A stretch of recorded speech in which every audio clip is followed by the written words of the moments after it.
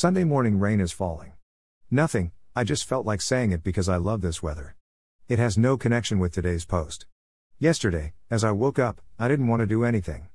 I didn't eat, didn't take my medications, and didn't want to go anywhere. I just felt like I'm under a rain cloud with lightning and thunderclaps that make me deaf. I was trying to write White Christmas, but I didn't want to do it. I didn't know what to do. Nothing comes inside my mind.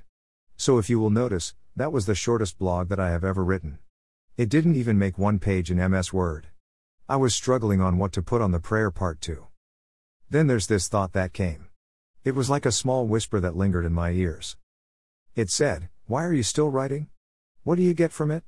You wouldn't be messaging the one that you're praying for anyway, so it's no use." I was bombarded with flashbacks and anxiety. My mind was filled with all these thoughts, super bad thoughts. I didn't want to go to church to practice because I was questioning myself if I am worthy to step there. But I went there anyway. As I went to church, I made myself busy. I bought pizza for everyone, mopped the floor and watched the Sunday music team practice. As they were practicing, I found myself sitting on the floor with my hands clasped, eyes closed, and singing. Worthy is the Lamb, seated on the throne. Crown you now with many crowns. You reign victorious, high and lifted up. Jesus, Son of God, the darling of heaven crucified. Worthy is the Lamb. Worthy is the Lamb. My tears fell like today's raindrops on our roof. I felt like God was patting my back as I was crying out for Him. I felt a lot better. The practice ended, and we went to my spiritual mom's house to have dinner. I told her everything that had happened earlier, and she told me one verse. Ephesians 6:11, put on the whole armor of God, that you may be able to stand against the schemes of the devil. When I was about to sleep, I checked my Bible app and looked at the verse of the day. It was the exact same verse. It gave me the creeps. Friends, as I have been mentioning in my previous blogs, that once we are willing to be used by and surrendered to God, we are declaring war against the world. And as we are on war, the world tries to win us back and separate us from God.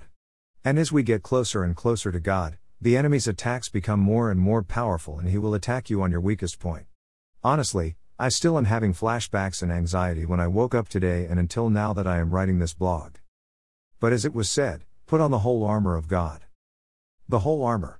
Not only the helm, not only the breastplate, not only the greaves, not only the gauntlets, the whole armor.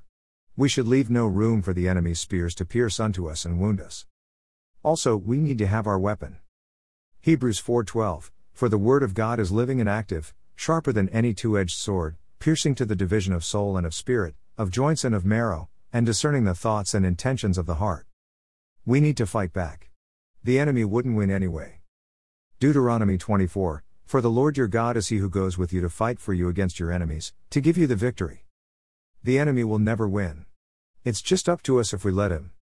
Let's end this blog with a prayer. Father, thank you for loving us. Thank you for always being there for us, especially when the going gets tough. We pray for your guidance and protection to be upon us all the days of our lives.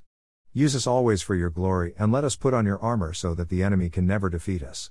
We know, Lord, that victory is ours as you are fighting with you on our side. Give us strength and endurance as we run the race towards our goal, heaven. Amen. When the enemy strikes us, don't ignore it. Strike back.